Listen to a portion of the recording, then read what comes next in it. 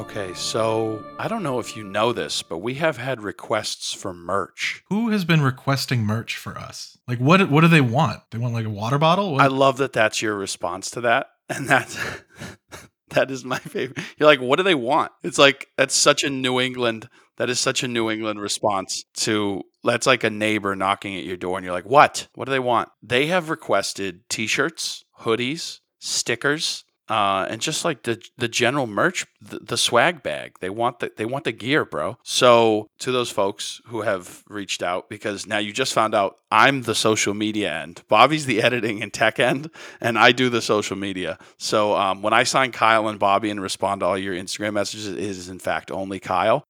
Because I was the one that secretly knew the merch had been requested. Bobby is slaving away editing, killing it, making the podcast sound good. So I'm doing the fun end where I log into Instagram and talk to you all. To the people that have been listening, to our loyal day one supporters who have requested merch, we are working on it. So you're hearing this pretty soon after it had been requested. So we're starting the process. It's going to take a little bit of time for us to make sure we get it right. We don't want to give you something that's not worth your time or your money. So give us a little bit, but we will update you as soon as we are merch ready, which I think for Bobby and I is still the funniest part of this podcast, that you've asked for merch. So we're going to get it to you.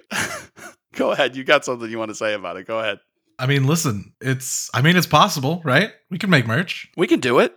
It's possible. So yeah, that's our merch conversation. Stay tuned, and then get ready to get swagged out in all of our gear. It should also be noted that we've switched to new tech that we're using to record, which is now going to be giving us video as well.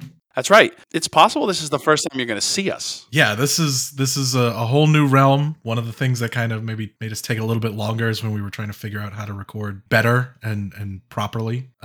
So we've now got overhead that we will be paying out every month, which is, it is what it is. But on the plus side, there might be, YouTube, Instagram sort of content coming that now has video that accompanies it. So that's right. Yeah, we're growing up, and there'll be some fun different ways to sort of interact with us. We've had some requests about that stuff too. So this will be a fun way for us to branch out and do that. And to anyone who's seeing us for the first time, I wonder how sexy we sounded, Bobby, because now they're going to see, and he's nodding his head, he's shaking. I'm so sorry for everyone that has to see us for the first time. We knew. We wake up every day in these bodies. But you maybe thought we were two hunks. Now you find out we're two lunks. I mean, we've revealed that we spent our time watching Loki and eating cachapas together. So there were breadcrumbs. Literally, wherever we walk, we leave breadcrumbs. That's a great way that was good, man. That was pretty good. Everywhere we go, we leave breadcrumbs, which might actually technically in some way be true. And that's sad, but that's for us to deal with. You ready? I am ready. The question is, are you ready? Because it's your episode. I'm ready to go down the rabbit hole. This is the rabbit hole. Are you ready to go down the rabbit hole? Where are you taking me, Kyle? Where are you taking us as we go on this journey? Ladies and gentlemen, welcome to I Mean It's Possible. Today, I'm going to straight up ask my co-host, do you believe the world is round, bro? Seriously, bro? Is the world round, bro? Do you really believe that, bro? Did you buy that? This is the first ever 5-minute episode of I Mean It's Possible. You can wrap it up right now. Taking an L today.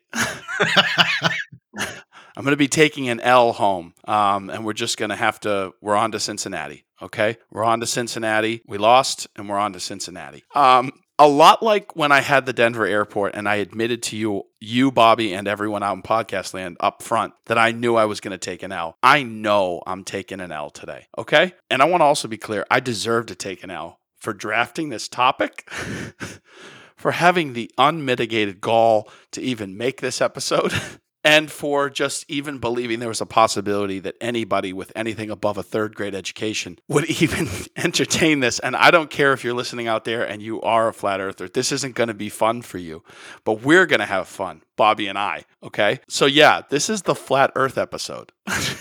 I know. We're going to do it though. We're going to do it.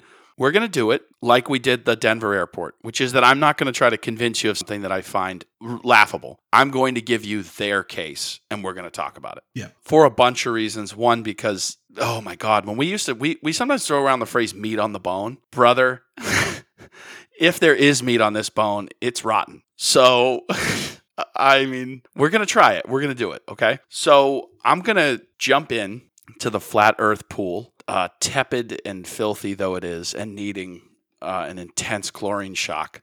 I'm going to jump into the pool with a basic description of where the flat earth theory begins. Okay. So the flat earth can mostly be broken up into two time periods. There is the older flat earth, which lays the groundwork, and then there's the modern flat earth movement, which saw its sort of rebirth, let's call it, in the internet age. So what I'm going to do right now is kind of talk to you about the historical flat earth movement, and that'll give us a place to sort of jump into who is believing it today, why they're believing it today, and what they believe. So the modern flat earth belief originates with an English writer named Samuel Rowbotham. He was born in 1816. He lived until 1884. A lot of what I'm going to talk about today comes from multiple sources. It's sort of multi-sourced. You'll also be able to find all of this on Wikipedia, but I went and I sort of cross-referenced it with a bunch of other legitimate sources, which I will sort of mention as we go through the podcast. But it's sort of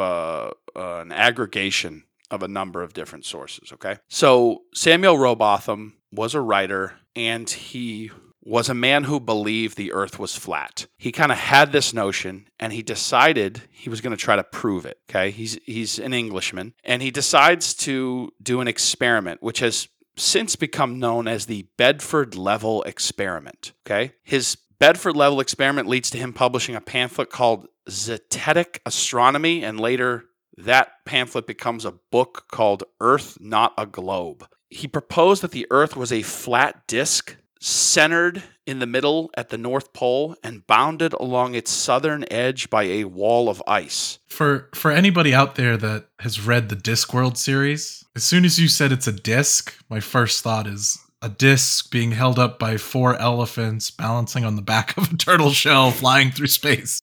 Like I'm getting like a real Terry Pratchett vibe here. Well, I'm just going to try to push through the basic description because every sentence I say I'm struggling, but I'm going to do it, okay?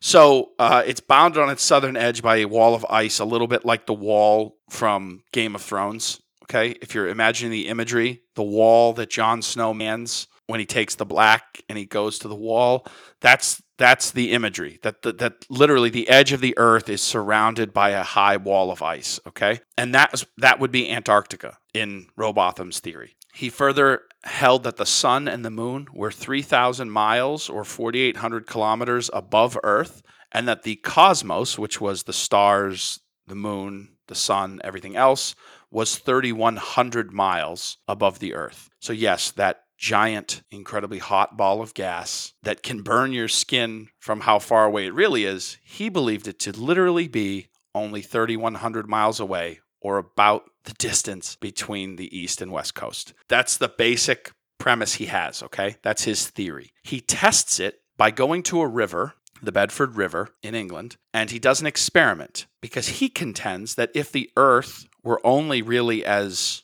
wide as we claim it to be, on a round surface, then at a certain distance, something far off should disappear below the curving horizon, okay? He goes into a river. He puts a boat with a flag about a certain distance away. It's a few miles. I think it's about 6 miles. I'll correct myself if as I'm reading through my notes that's incorrect, but it's a certain distance away. That distance that he has decided would be where the earth would start to curve and the horizon would swallow up the image because it's on the other side of a curvature. And he can see the boat. And because he can see the boat, he then contends that there is in fact no curvature to the earth. It is flat. The heliocentricity of the earth is a lie. And therefore, that's that. We've solved that the earth is a flat disc shape because I can see a boat about 6 miles away. Now we're going to get into the actual science of how easy that is to disprove in a second, okay? But that's just what he believes, okay? That because he can see a boat some miles down the river, it proves that there can't be a curvature because the earth would have started curving and I wouldn't be able to see the thing on the other side. If you're already struggling to follow Mr. Rowbotham, I think that's fair, okay? But we're going to just leave his claim and his book that he published as his sort of statement for right now. Okay. That's the more, I guess, what we would call it's not ancient, but that's the old school flat earth movement. Okay. It started by that guy, and he starts a society around the flat earth movement. He is, by the way, immediately called out by scientists of his day. We're going to talk about how they disprove him. Okay. But that's his experiment, and that's his claim. The modern flat earth movement, in two parts, picks up in 1956 with Samuel Shenton. He creates the International Flat Earth Research Society. It was a successor to the Universal Zetetic Society, which Rowbotham had started. And it's headed in Dover, England. A lot of this happens in England, which is interesting because I think Americans always think of the English as being smarter than us. You know, Cambridge and Oxford and Eton and their classic finishing schools and that high erudite society. Not that any of that isn't true. It's just interesting that the Flat Earth Society starts in England. Just, I think, as an American, it's an interesting fact. I'm really glad that we can just say that one doesn't belong to us. Correct. Though, Bobby, we put a lot of blood in the water on this one, so we are not getting away clean. Okay. I think actually it would be fair to say the old school Flat Earth Society is an English problem and the new one is an American problem. And the English speaking world itself, what we arrogantly often refer to as the Western world with our sort of, eyebrows up in the air as if that's somehow better. The Western world takes a full hit on the Flat Earth Society. It's all of us. We'll even talk about Brazil. It literally is the Western world that we love to sort of use that phrase to sort of denote a certain kind of person and a certain kind of world. That whole section of the world is really responsible for this nonsense. That's like the two sections, right? Those sort of more old school throwback versions of the Flat Earth Society. They pick up in the 2000s as the internet sort of starts to unite all of these disparate minds that are inclined towards conspiratorial thinking and toward other explanations. I think this is the politest way to describe them. YouTube has a lot to do with the Flat Earth Society's expansion because it has to do with the rabbit holes that the algorithm on YouTube has led people to. And so there's a lot of research being done and a lot of clarity coming to the fore about how people are led toward this kind of thinking. And it has to do with the fact that YouTube and Facebook and a lot of Instagram even too, they never want you to leave their site, right? Like the whole point of their model is to keep you scrolling to the next video, the next picture, the next article, the next post, because that's where they get you with ad dollars and with increased viewership. I mean, you can't leave their site in their eyes. They have to keep you there. Right? So everything about the engagement of it, the shorter videos, the auto loading of the next video, the suggestion bar of videos of similar ilk that people who like this video also like this video, videos based on your previous viewing pattern, they all drive you toward these different ideas that are sort of lumped together as what we might call conspiracies. And by the way, we are absolutely pulling from that with this podcast, but we're pulling at it for a different reason. Rather than to convince you of these things, we're pulling at it to sort of poke them and go, is there anything there at all? If you can't tell by my attitude toward this one, you should stay far away from it. And we're actually going to talk about even how to interact with people that believe in a flat earth, because it can be really tricky. I think it's the litmus test for if you've gone over the edge. And I think it's occurring at an interesting time. That's good phrasing for someone that believes in a flat earth.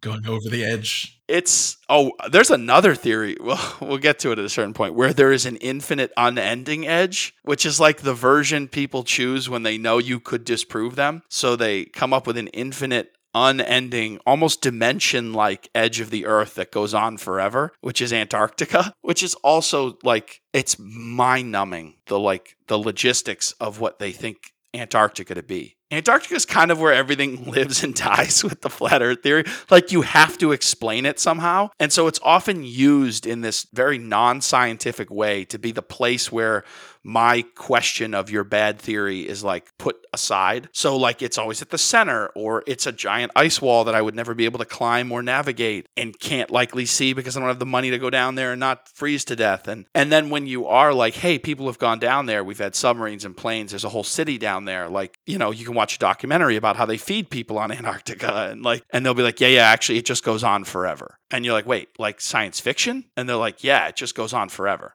So that's another of like the theories. That one kind of leads us into this thing of like, it's very hard to like argue with flat earthers, because a lot of times what they'll say to you is, but have you seen it? Or, but do you know? Or have you tested it? And a lot of people, because they're just living their lives and trying to pay their rent, are like, no, I haven't had the ability or the logistics to test the curvature of the earth. And they'll be like, but I have. And then they'll go through like these like science experiments that they've done that are like based in bad understanding of science, which is often where if you want to take them apart at the joints, you can, but you've got to know your science. You've got to know your physics. You've got to know your earth science. You have to know your math. I'm going to jump back into it and sort of keep going through. But as I'm researching this, and by the way, the whole time, because this isn't a narrative one like we've done before, Bob, you just jump in when you want to pop off on the bad math and science of this, because I'm not leading you toward anywhere. I already know where we're going. You want to hop in. You want to like get surgical with it, like please do, because I'm going to sort of just kind of lay it out as it comes up in my notes. If this is the one where people have video, you'll notice that we secretly do look at our notes on the podcast version, but it's only for accuracy. So you're going to see me looking down and up and stuff, but jump in if you want at any point. Yeah, no, this is a bad train wreck. I'm going to see where it leads. Oh, you're going to leave me Yeah. You're going to leave me hanging out in the wind? Yep. Oh, you know what? Okay, that's fine. All right. Okay. All right. I'm going to jump back in then. By the way, I have like so many notes. It's not that I didn't prepare. It's that it's kind of hard to get into the mindset of this particular thought more than anything else, because it's difficult. It's actually difficult. But I'm going to go to the Flat Earth Society's website, which is called Flat Earth Wiki. I don't want you to go there. I don't want you to go to their website. But if you should go there, I don't even want to give them clicks. I'm going to more talk to you about the website so that you don't have to go there, because I really don't want anyone who's even inclined towards interesting conspiracy theories to end up there, because I don't think it's a good place for you to be. Just stay with us. Stay with old Uncle Kyle and Uncle Bob. All right.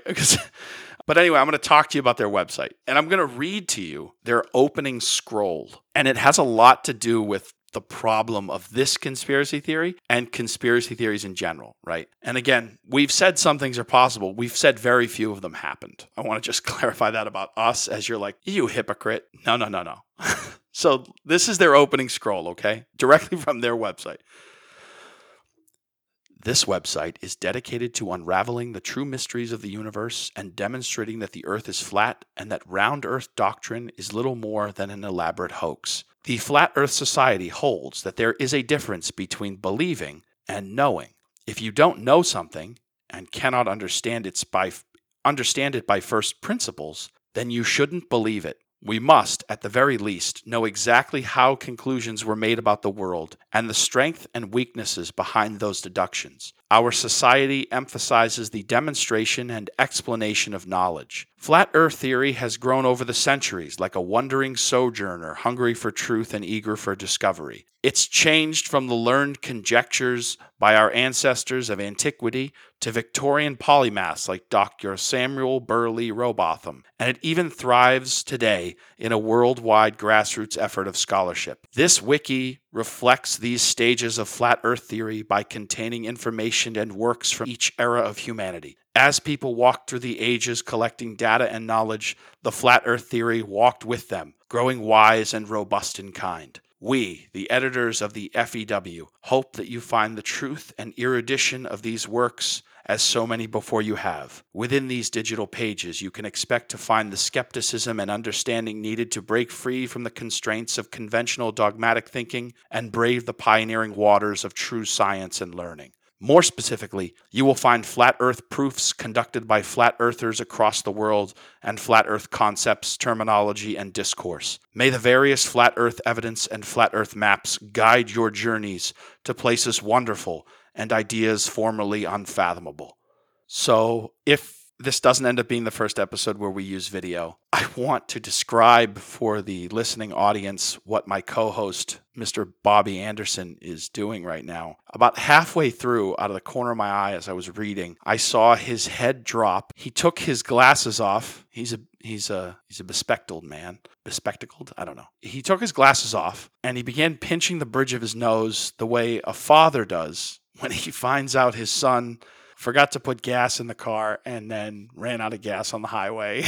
And now he has to go pick him up. You just look disappointed in, I'm guessing, humanity. It's one of those things that just like, as you were reading it, it hurt. It hurt. I don't have a way to describe it, but it hurt. Yeah. It's painful to read. It's painful to consider the logistics of. One of the things that really jumps out at me and that I highlighted, I made it bold in my notes, so you know I care. I'm going to highlight one section that I think if like our podcast had to have like a sort of like point to it, I think it would be this, right? It's also why we cite sources.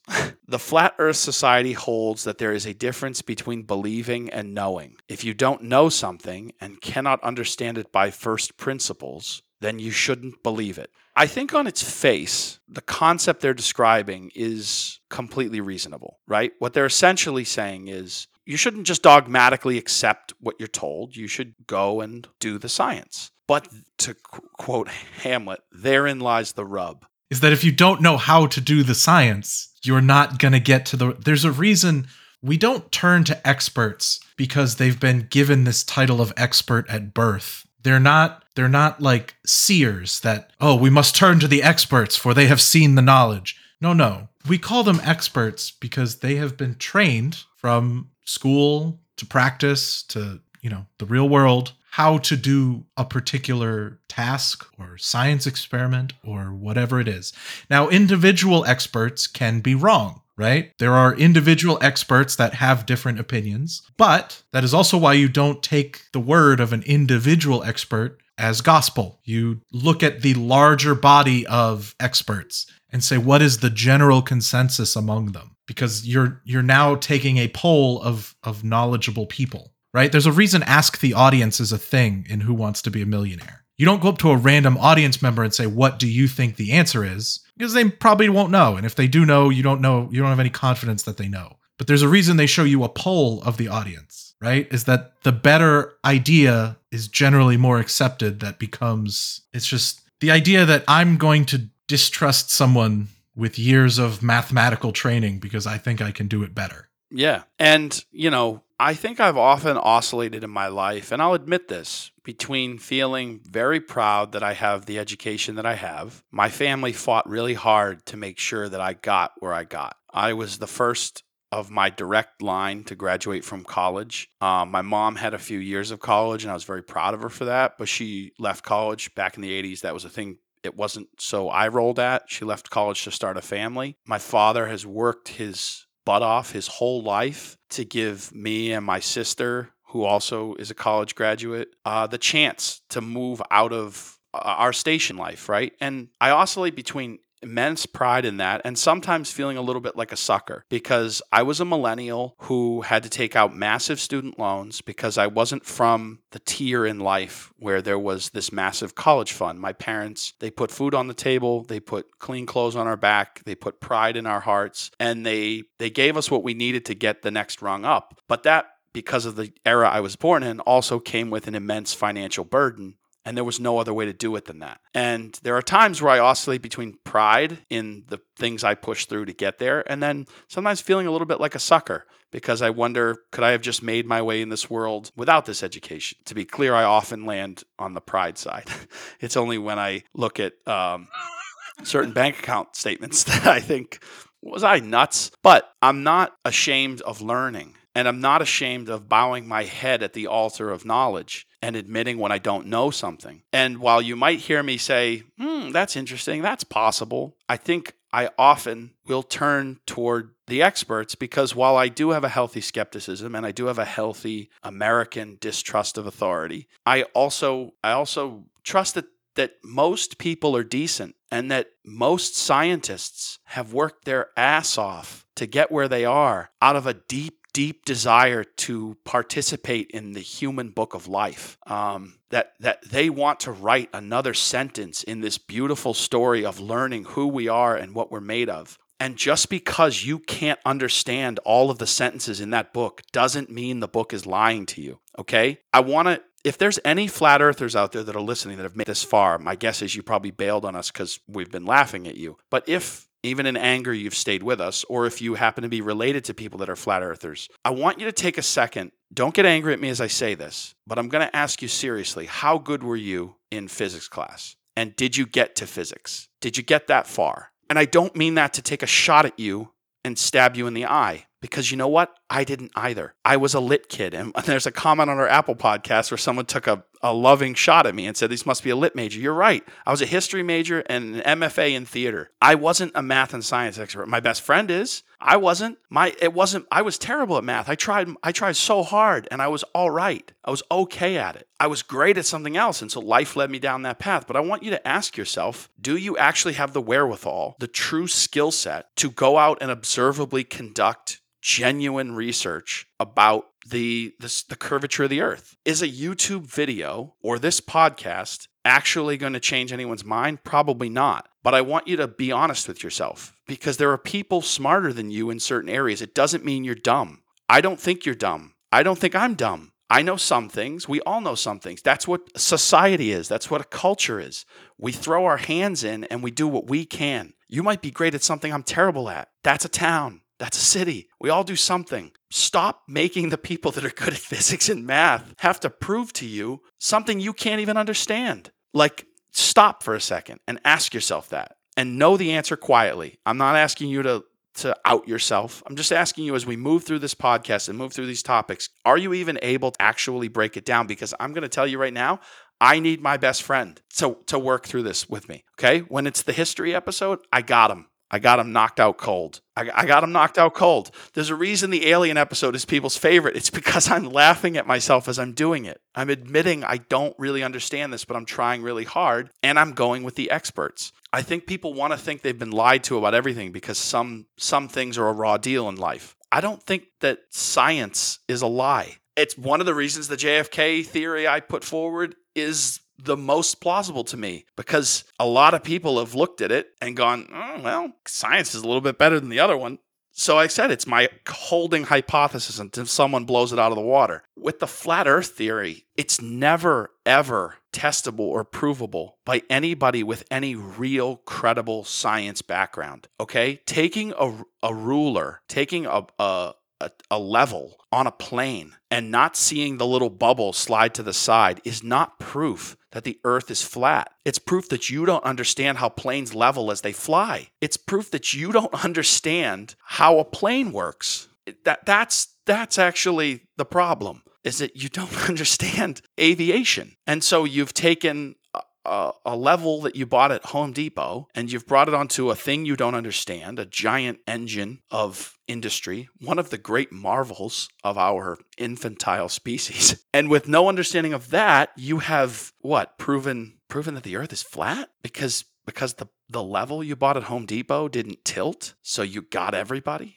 And this is what I talked about a little while ago, that you'll sometimes run into flat earthers who will throw you questions. They're often very prepared for your skepticism. And if you aren't yourself a science sort of person, you will run into moments where they think they've got you and you might think they've got you too, because you don't actually have the vocabulary to battle them. Here's the thing, even if you did, it wouldn't work because they're not looking for observable proof. They've arrived at this conclusion well before whatever evidence they've amassed. They're just trying to put together any cobble of thoughts that they can. And they're very good with the sort of firing off of them, right? They'll ask you a bunch of questions you may have never considered. I want you to know that not having considered it doesn't mean that the earth is flat. You know, you might throw them something like, well, when you look up and you see that the sun is round, doesn't that kind of lead you to understand that most celestial bodies are round? All, by the way. I said most, it's all. Like, the moon is round. Why wouldn't the earth be round? They're going to have some conceptual argument for that. It might start to break into deeper conspiracies like we're in a dome. That's a projection. That's a model. That might start to boggle your mind. You might actually start to get confused by having to keep up with all of the like ridiculous thoughts that like you're like, what? I'm in a dome? By the way, yes, if you ever talk to a flat earther, you might find out they think we're in a Truman Show like dome. Already, there may be questions coming up in your mind where you're like, well, wait, what? So this is the thing. Like, I'm actually gonna take a little detour into religious talk, Bob, because religion has a strange connection to this. But then I'm gonna actually show you how one of the more I'll use the word fundamentalist because I don't want to be insulting of people's religions. But there's actually one of the more fundamentalist Christian sects actually has a whole section of its website where they tell you the earth is not flat. So that should lead you to believe that there is no real proof in the Bible the earth is flat. So Samuel Rowbotham, who we talked about, he was largely inspired by Christianity. Okay, he was a devout Christian, and a lot of what people who believe in the flat earth will point to is that the Bible has phrases like corners of the world, or at some point in the New Testament, the devil takes Christ up to a high mountain where he can see all of the kingdoms of the world splayed out before him, which, if you read it in a literalist sense, would make you think that the earth were flat, right? Because you can't see the corners of the world or all of the kingdoms if there was a sphere. The Jehovah's Witness website, and again, I am not here to disparage any religion, so I describe them as fundamentalists. I think they'd be fair with that description. Okay, they're pretty hard line in their devotion to their philosophies and their religion. They're very strict. Again, I don't think a word they would even bristle at. Even they have a section of their website to help dissuade their own followers from believing the earth is flat. I'm going to say that again with no laughing or joking at them. The Jehovah's Witnesses are trying to convince you the earth isn't flat, and actually have to talk about the biblical passages and how they are allegorical, right? A huge piece of understanding the Bible is understanding when literalism is not at play. And all the major religions that pull off of the Judeo-Christian Bible will admit to you that not every single word is meant to be taken literally. Some are imagined ideas to inspire faith. Again, go and believe whatever you want. This isn't a religion podcast. But even the Jehovah's Witnesses are like, guys, take it easy, okay? Yeah, you talked about it pretty succinctly there.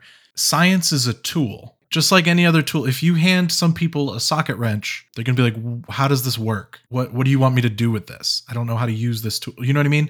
If you hand people a complicated instrument, they may not know how to use it. They may not know how to read it. They may not know what it even is supposed to do. If that person then takes a socket wrench, turns it around and starts hammering a nail with it, and it kind of like the nail bends and it like kind of flattens into the board a little bit, and they're like, oh, this must be a hammer. And you're trying to wield something that you don't really truly know what its purpose even is. And you're just applying it to something that you think and that your everyday experience.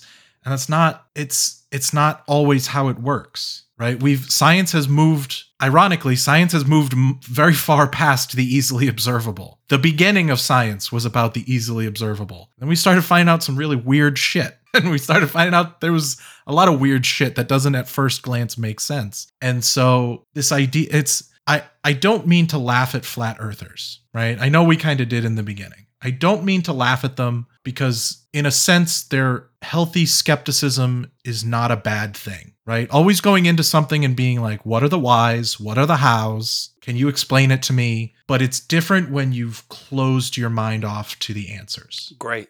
So well said. That's where I start to distance from you, is if I go into a situation with healthy skepticism and I'm asking the whys and the hows and you start explaining it to me, if I don't understand it, my gut reaction isn't going to be to call you a liar. Yep. My gut reaction isn't going to be to say, well, that mustn't be true because I don't understand. It might take years of work, and maybe I'm not willing to put in those years of work, but then I'm not going to make that a pillar of my belief system if I'm not willing to put in right. And that's why they're always going to beat you in that conversation, is because for very few people in the world, have put in years of work to make the fact that the earth is round some pillar of their identity. Whereas for the flat earther, that is a pillar of their identity. And so they've surrounded themselves with these arguments, and they're not good arguments, but they're the arguments that they understand. And so they're just using the arguments that they understand, and it's not a healthy discourse. There's a reason why I sort of reference the Jehovah's Witnesses in sort of branching into religion a little bit.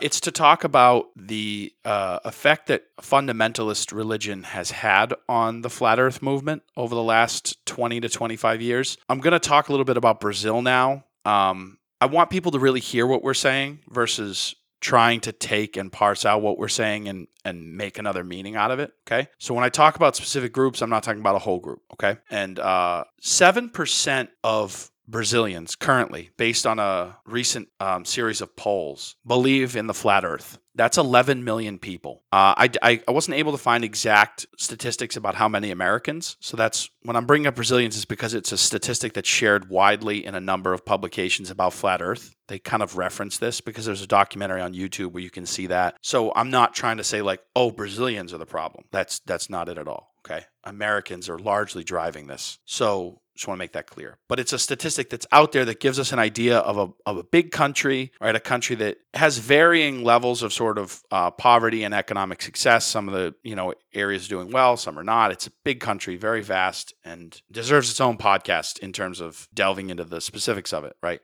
But it's an example of a big country with a lot of people and how a lot of them believe this thing, and it's largely driven by fundamentalist evangelical Christianity, which is massively on the rise in Brazil. This idea of believing the Bible is word for word doctrine, right? Like to believe it exactly. Everything that's written in it is exactly how it's supposed to be read. A literalist take on 1,000-year-old collection of writings by many different authors of unnamed origin, written between 5 and 2,000 years ago, right? And cobbled together through a bunch of various political agreements like Council of Nicaea and all this different stuff. The stuff that's in the Bible it's a historical document, it's a political document, it's a literary document. It is not, to be clear, a textbook, a science. It is not. I'm sorry. And by the way, I want to be really clear. I'll just tell you who I am because I've been talking about other people's religion. I'm a Catholic. I was raised Catholic. Okay. I think I'd be described fairly as a fallen Catholic. I'm not telling you that the Bible isn't true. That's not my job. And I don't know the answer to that. And I'll be fair about that. I don't know what's up there or what's not. And fair game to you for your beliefs. But I can tell you the Bible is not a science textbook. That I am sure of. And that I will, so to speak, die on the hill of. I'll say that right to a Catholic priest. Okay? I'll tell you. It's a lot of things, and it may very well for you be the guiding light of your life. And God bless, unironically. God bless you. But it's not a science textbook. And using it to define the narrative of your science understanding is, I believe, a flawed path, but it is the path many people in this modern world are choosing, and it is growing in popularity because of the accessibility of bad documentaries and bad science. And so people look at the Bible and say, corners of the world, see everything all at once. And then they go, oh, well, here's the proof I need, right? God wrote this. God wouldn't have written the wrong thing. Take a step back, okay? And ask yourself, honestly, if 5,000 years ago, potentially, or 2,000 for the New Testament, years ago, somebody had the kind of scientific understanding to make that claim, and if they were even making that claim in their allegorical, literal phrasing, right? Their choice of literary phrasing, which has been translated through about 5 different languages by this point, by the way. Aramaic to Greek to Latin to then whatever language you read. So take a step back. If that's where you're going with it, all right? And just, realize that a lot of these people that are believing this are getting this from their church, which I think is an important point to make. Something that you had said about being 2,000 years ago, 5,000 years ago. I want people listening, and a lot of them might even know this, right? This isn't like some obscure fact, is that this was known, that there were experiments done in 240 BC. And I just looked up the date because as soon as you said 2,000, 5,000 years ago. Right. And I was going to talk about the ancient world in a minute, but please go. I want you to. So 240 BC, there was already an experiment done that showed the degrees of curvature of the earth. They used it to actually measure, give an estimate about how big the earth was. And they were pretty close. Like That's why people make fun of Columbus, because Columbus was kind of a dummy in that he thought the world was a lot smaller than it was. And you know what's interesting? He didn't even think it was flat. Right. He just thought it was small. Exactly. Yes. Well, you see, because you're so smart. That was my history major trying to jump in and be like, that's the one thing I know about that.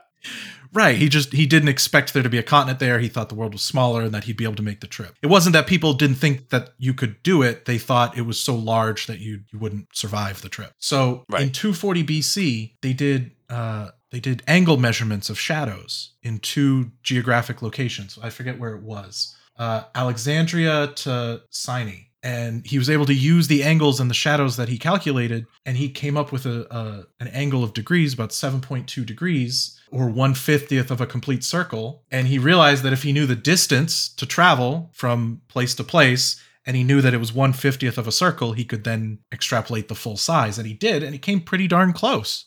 So this is not, this level of science is not, and that's another reason why you can say, okay, it's fine that you don't understand it, but we're not talking about, quantum physics here. If you want to get into it with quantum physics and about how a lot of stuff in quantum physics is really weird and you don't necessarily believe all of it and you don't know what to think of it, I'll have that argument with you because it is really weird. Einstein was like, I don't fuck with that, man.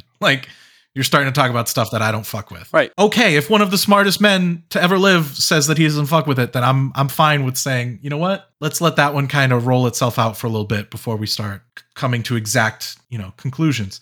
But this is something that, 240 BC, you're talking over 2,000 years ago now. And I really appreciate the clarification because, I wasn't trying to say that ancient people didn't understand it. I was trying to say the ancient people that wrote those texts may not have likely been themselves. Right. Knowledge wasn't easy to spread and it wasn't available to everybody. And yeah. Right. Exactly. And so it's good that you made that clarification because I might have sort of left that out. And I really appreciate you pointing out there are ancient people. And by the way, in multiple societies, many different areas were doing these observable tests. Asia, there was observable testing done in what is now called Iran, but was for thousands and thousands of years Persia, right? And our constant denigration of the Iranian/Persian people is a constant source of pain for me as a history major because Persia is like the seat of so much great ancient knowledge, math and science and literature and poetry. I mean, the way we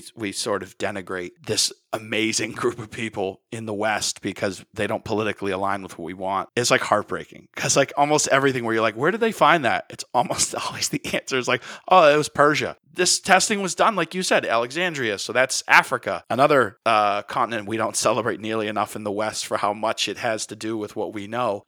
They've learned things that we've forgotten, had to relearn and pretended we learned it first. They knew it so long, they forgot they knew it. And then we learned it and went, hey, look what we found. And the Africans are like, yeah, we found that 10,000 years ago. Cool. Good job, bud.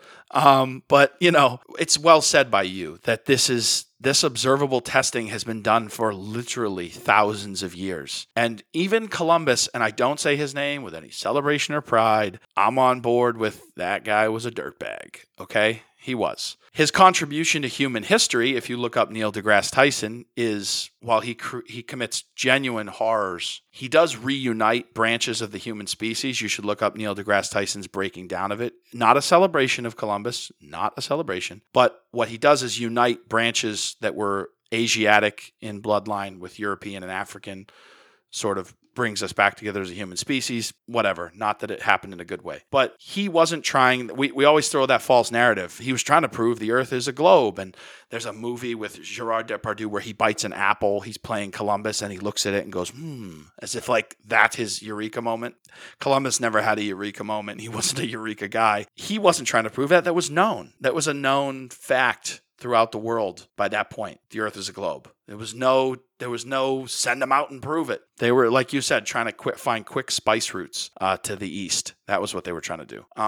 It's always about the dollar in the end. But anyway, the ancients, they knew this, okay? And a lot of their testing, which people might point to, there was I think it's a French, I'm going to say French, but it might have been Italian. Okay, it's a French or Italian scientist that came up with this really cool weighted level. Okay, and I was looking it up yesterday. I'm blanking on it a little bit in terms of it, but I'm going to describe it. Essentially, it hangs in a very long chamber, right? Like a tall chamber. It hangs, and based on how it's weighted, it slightly moves throughout the day, right? Because it's perfectly balanced, and in such a way slightly moves and actually proves, based on the physics of it, that the Earth is slightly turning at all times, right? Which is evidence of the Earth being round and turning all the time. Flat earthers will say that there's actually magnets in the floor of places where that experiment is carried out that are making it so that the thing turns, right? So there's like always that's the thing about evidence with this theory. It's useless because you try to throw it at it and it's like, oh, whoa, well, there's magnets. Okay, well, where are the magnets? I don't know. I can't see them, but they got to be there. Okay, why? Because it works? Because it's testable and provable and kind of blows your theory out of the water? So what we're going to do now is we're going to move to a really quick, because we're rounding to the end of our story here, we're going to move to a quick breakdown of how you were able to disprove Samuel Rowbotham's test on the Bedford River, right? So that was at the beginning of our thing, we talked about this test of, I'm on a river, I send a boat down the river with a flag on it. If the Earth curves at a certain point 6 miles from here, I shouldn't be able to see the boat because he's tested the distance, and 6 miles should be about where the curve is so much that I can't see over it. And he tested it, could see the boat, proves it's flat, right? Publishes a book, publishes a pamphlet, thinks he's the smartest guy on earth. He was immediately challenged in his day by a number of scientists, and they actually took up a bet, which is the most English thing ever, right? Like, as they're writing between each other and taking shots at each other in the press, you get shades of Hamilton, right? Where they're like using the press to be like, hey, I challenge you to a bet. I bet I can disprove your stupid, bad science that you don't even understand, because I do. So here I come. So, by the way, it is disproven. Okay, and it's disproven through something called refraction. So I'm going to read the exact description of how refraction explains at some points the lack of apparent curvature of the Earth. Okay, so follow along if you can, everybody, because of the two hosts of this podcast, only one will be able to understand what is read. But I want you to follow along, okay? Atmospheric refraction can produce the results noted by Rowbotham and Blount. So those are the people that said they had proved the Earth was flat, okay? Because the density of the air in the Earth's atmosphere decreases with height above the Earth's surface, all light rays traveling nearly horizontally bend downward, so that the line of sight is a curve. This phenomenon is routinely accounted for leveling in celestial navigation. Again, are you a celestial navigator? Are you a pilot that has to try to find the horizon in a plane? I'm gonna make it real simple for you. Take a glass of water, put a spoon in the water. When you see how the spoon looks like it as it enters the water, and then all of a sudden it becomes jagged and goes somewhere else, that's the refraction. The water is a much denser medium to bend the light. And so it makes the illusion that the spoon has somehow like shifted its, even though it enters here, it looks like it's like a split spoon. It's not. The light is just bending so hard that it looks like that. So what they're saying is through the air, it's a much more gentle curve than through the water with this like really, jagged, like jumps out at you illusion. I love you, man. I love you. If anyone's wondering, that's our friendship. The last 30 seconds, Kyle says something he kind of understands, and then Bobby deeply understands it and explains a science experiment Kyle could do if he'd like when he gets home so that he can better understand the observable world around him. That was roughly what most of our barroom conversations were like. That's why this podcast exists, because literally I would just garble something out of my mouth and Bobby would look at everybody and go, okay, so here's how you're going to test that when you get home, because this jackass is talking out of the side of his face. And so here's the test, right? Literally, math teacher that just fired off how you can go home and prove refraction of light. So essentially that's what it is, right? That through temperature and a bunch of different things about the atmosphere, there can be refraction of the image, and it can actually mimic the curvature of the Earth and then flatten it out. It's almost like it's sort of competing with it. And when they level out at roughly the same sort of level, the curvature is almost flattened, and the horizon becomes more observable, even though that thing is actually farther away. It is behind the curvature of the Earth. You would be able to see less of it, or at a certain distance, none of it. But the air and the light are being refracted based on temperature, and you're actually getting a mirage. You are not actually seeing the buildings. You are seeing a refracted mirage of the buildings. You're seeing a lie, a trick of light and sun and heat. That's it. But if you don't understand science, you won't be able to understand light refraction. You won't even know that's a thing. And so you'll look at buildings and go, God, those buildings are 20 miles away. The Earth should have curved by now. No, you're seeing an image cast through all these different scientific processes that you don't understand. So back in Samuel Rowbotham's day, a bunch of scientists go out onto the river and they literally prove it through different testings at different times, different light intensities, different heat intensities. It's proven that at 6 miles away, less and more is observable based on the atmospheric conditions. This is why at certain points of the day, when the sun is dipping or rising, certain things are more visible across long distances, okay? Bobby just gave you another way to test it, which is the spoon in the water, which I think you mentioned to me a long time ago in a bar, which is why I laughed at the bar thing. I think it somehow came up at some point in the long course of you having to try to correct all the things I don't understand. But that's basically how you can disprove a very basic misconception of the flatness of the Earth. And so I understand refraction, and I understand your explanation now that you've said, hey, this is what was happening. Oh, okay. I know enough about refraction to know how that would make sense. But if you had asked me to explain it, I know what refraction is. It never even occurred to me to think about refraction in relation to the curvature of the Earth and how it allows you to see things that are further away. Like that, and I know about refraction, let alone somebody who doesn't, right? Somebody who has no idea that this is even like a thing that they need to look at. Right. Me, as a non-expert, I am not a scientist in that sense. I'm a mathematician. It wouldn't have even occurred to me like, oh, okay, well, here's the real explanation. Like, no, now that you explain it, I know enough that I understand it and I can see what they're saying. And I don't necessarily know all the math behind it and I don't know everything about it, but it's an explanation that makes sense to me. And again, I'm totally confessing I'm not a scientific expert. I'm reading it for the benefit of the audience, but one person who does understand it just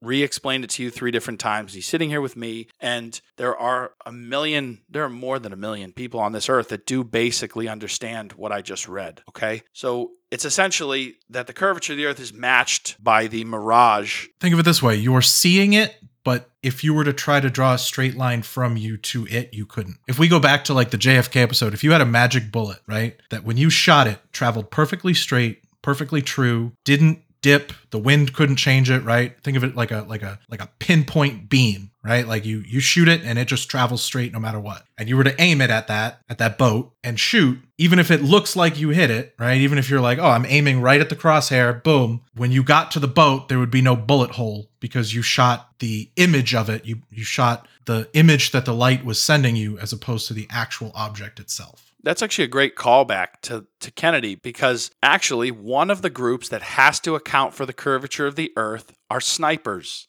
They have to account for heat. They have to account for density of air. There's scientists with those guns. That's why I said in the episode, I said even a bad Marine trained sniper, and there aren't really bad ones, but even one that wasn't at the top of the class is still really good.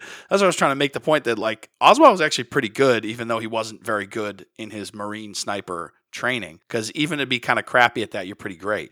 But those guys and women that make the shots, the women and men that do that work, they have to account for all of this physics, all of this atmospheric conditions, because what they're seeing might not be where they're shooting if they don't understand how the light, the air, the temperature, the distance, the curvature of the Earth are affecting what they're seeing. So that's another group that kind of proves through the work they have to do in order to get a level shot that there isn't actually a flat surface. It's a curved surface that has to be adjusted for based on every distance further out you get. So it's fun that we, like a couple episodes later, call back to Kennedy and snipers needing to account for that stuff and the math involved in shooting a gun. So I'm going to do a little conclusion, okay? And then I'm going to ask you if it's possible. I've kind of said a little of what I'm going to say in the conclusion already, but I'm just going to sort of read it out. Understanding our natural world takes time. It takes years of study. Physics, math, natural law, all of these things are built on the backs of people who came before. The observable and the nearly unobservable have been tested the world over. The ancients in every corner of the globe established the curvature of the Earth, the basic principles of which allowed them to navigate the seas and allowed us to navigate the skies and even space. Understanding everything our forebears learned would take a lifetime if you could even do it. It's a daunting task. Even if you try, you might never grasp certain parts of it, but that doesn't mean that other people haven't grasped it. Our collective human story is lived in short bursts of sentences that all add up up to the paragraphs and the chapters of the book of life. Cynically disavowing what was written before you just because you can't understand it risks the fate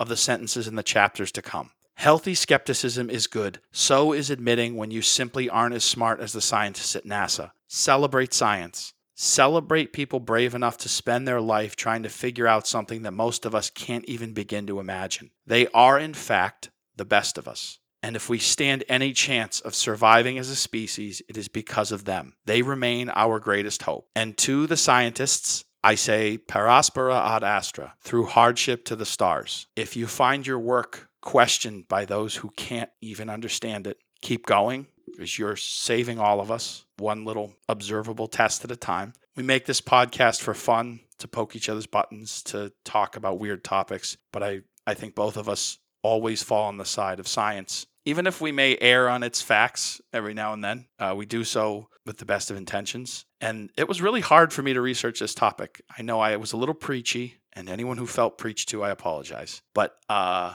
know I said I was an earthbound fellow in one point in an old episode. Someone said they sent that phrase to me and said that was a really funny way to describe yourself. I actually wasn't as a kid. I loved space. I loved science. I shared it with my grandfather who passed away when I was really young. I think these people are so wonderful. The people that are trying to reach the stars, to try to do these amazing things, that try to help us understand our world when we can't understand it. And if I got preachy, it's only because I'm marveled by them sometimes. And I don't think their work should be maligned or thrown out. And if you are a flat earther and you made it this far, and I got to think you bailed on us, but if you made it this far, take stock, I think. I try to, with every episode we do, of what I do and don't know. I think this is a turn back moment because I actually think this is a part of a really large problem. And we keep encountering it with conspiracy theories, and we confront it, you and I, Bobby, whenever we can. We're like, is this bad? Is this good? There are episodes we've recorded that we haven't released because we don't think that they're for the public good. And even, it doesn't matter how many people listen. When you put it out there, it should be for the right reasons. And we've both looked at each other and said, yeah, that episode doesn't need to be out right now because it's not going to help anybody. If this can help anybody, it's to say, seriously, stop and ask yourself, why are we denigrating experts all the time? Why are we always destroying science? Why are we always pissing in the Cheerios of the people that have spent their life trying to create cures to keep you alive and ways to keep this planet from falling apart? Why are we always trying to destroy them? It's because ignorance makes you easier to control. So if you are conspiratorial, there's my little breadcrumb trail for you. I think the people that don't want you to believe in these things, they want to keep you dumb. So I say choose the scientists and not the politicians that are telling you that science is wrong. I think you should choose the scientists that are actually trying to free you and liberate you. There's my preachiness is over, Bobby. So now I'm going to ask you a question, to which, as Magneto said, you already know the answer. Bobby, is it possible that the Earth is flat? Well, Kyle, the thing that really would have swayed me is if you could have introduced maybe like a prominent figure, like an athlete. Oh, I left him out. No, it's too late now. It's too late now that the episode's over. So I'm going to have to say, no, it's not possible. I mean, I think you did a really good job of, even though the value of this episode is not in the suspense of, is it possible or not? The value of this episode is similar to the value of the episode we had where we talked about conspiracy theories in general, right? Like how they spread, how to talk to loved ones that have them, what their mindset is, right? Where we kind of did a deep dive on what the whole conspiracy theory thing is. I think this has a very similar value in terms of listening value to that. So kudos to you for turning a what some would call a valueless topic into something worth talking about. Yeah, I mean, I'd hinted at it. We had comments on some of our Apple Podcast comments and different things and some messages about like, oh, my family believes in this theory. I'm looking forward to an episode about that. There was a Apple comment about it, and then there was multiple messages, private messages on Instagram about people being like, I can't wait till you get to this episode because my family member believes this and I don't know how to talk to them about it. And that was actually why I changed directions and in my research and was like, let's just like talk about this rather than talk about the possibility of it. And I actually don't have a ton of advice other than the stuff we've already said about how to talk to people who believe this, because I'm actually going to say something really interesting. I don't know that there's much. I'm pausing. I'm not pausing for dramatic effect. I'm pausing because this is actually where my bandwidth runs out. I don't know that it's your job as a family member to pull your family back from a bad idea. But if you are loving enough to want to do it, I think the way you confront this is not to try to argue every scientific point, because I don't think that's at the root of the problem. I don't think, and if it's at the root of the problem, it's simply a misunderstanding of the science, which you're not going to be able to solve. I don't think you're going to be able to sit down with physics textbook grade 5 and move all the way through to do a bachelor's in physics with them at the dinner table and get them to understand light refraction or, earth science or whatever. I think it's more about who they are, how they feel about themselves in the world, how they maybe feel pinned down by the forces at play, and how choosing a healthy skepticism gets lost and ends up conspiratorial because it feels like you are figuring out the puzzle of your life and you're ahead of the game. And so if you've got people that are bent towards these thoughts over and over and over again, I think you may be looking at somebody who you need to confront in a less aggressive way and a more loving way about trying to find a way back to the light of sort of reasonable thinking. So I don't know that we can help those people that are like, oh, I can't wait to listen to this episode. Like maybe I'll bring it to my family and be like, I don't think they're going to listen to me and believe me. I have no delusions about changing flat earthers' minds on this episode, though I might have tried. I don't know that I can, so I don't know. I'm not sure what they should do, Bobby. Yeah, I mean, I think these kinds of ideas are built up over time. Like you said, you fall down a rabbit hole and it builds and builds and builds.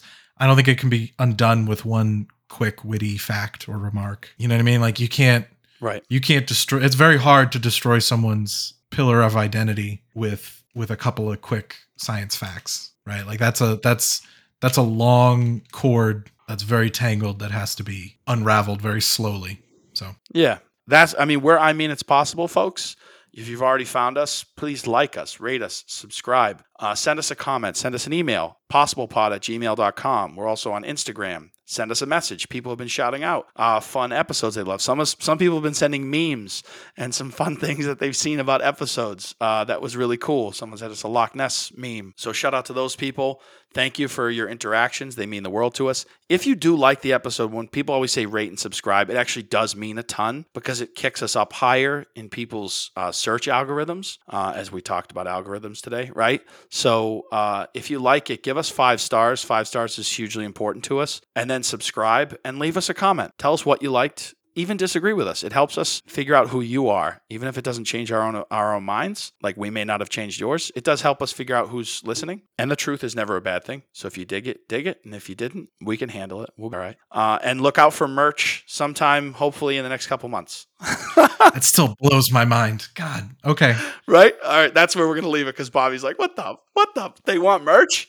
That's harder for me to believe than the flat earth theory is that somebody out there wants a meat on the bone sticker. Not one person, multiple people. Okay. Bob, let's just say we've had exponential growth this year. Okay. We really have. Our podcast started, here's what I'm going to say. I'm not going to give you all the numbers, but I'm going to say it's grown tenfold in less than a year. That's pretty cool. So anyway, thank you everybody. Share us with your crazy uncle who believes the earth is flat and then let him yell at you. Bobby, I took an L, but it's okay. It was a good L. It was the right thing to do. It feels like a good L. Yeah. It was the loss that should have happened. So until next time, when you will take up the reins and lead us bravely into another adventure, I'll see you, man. Signing out.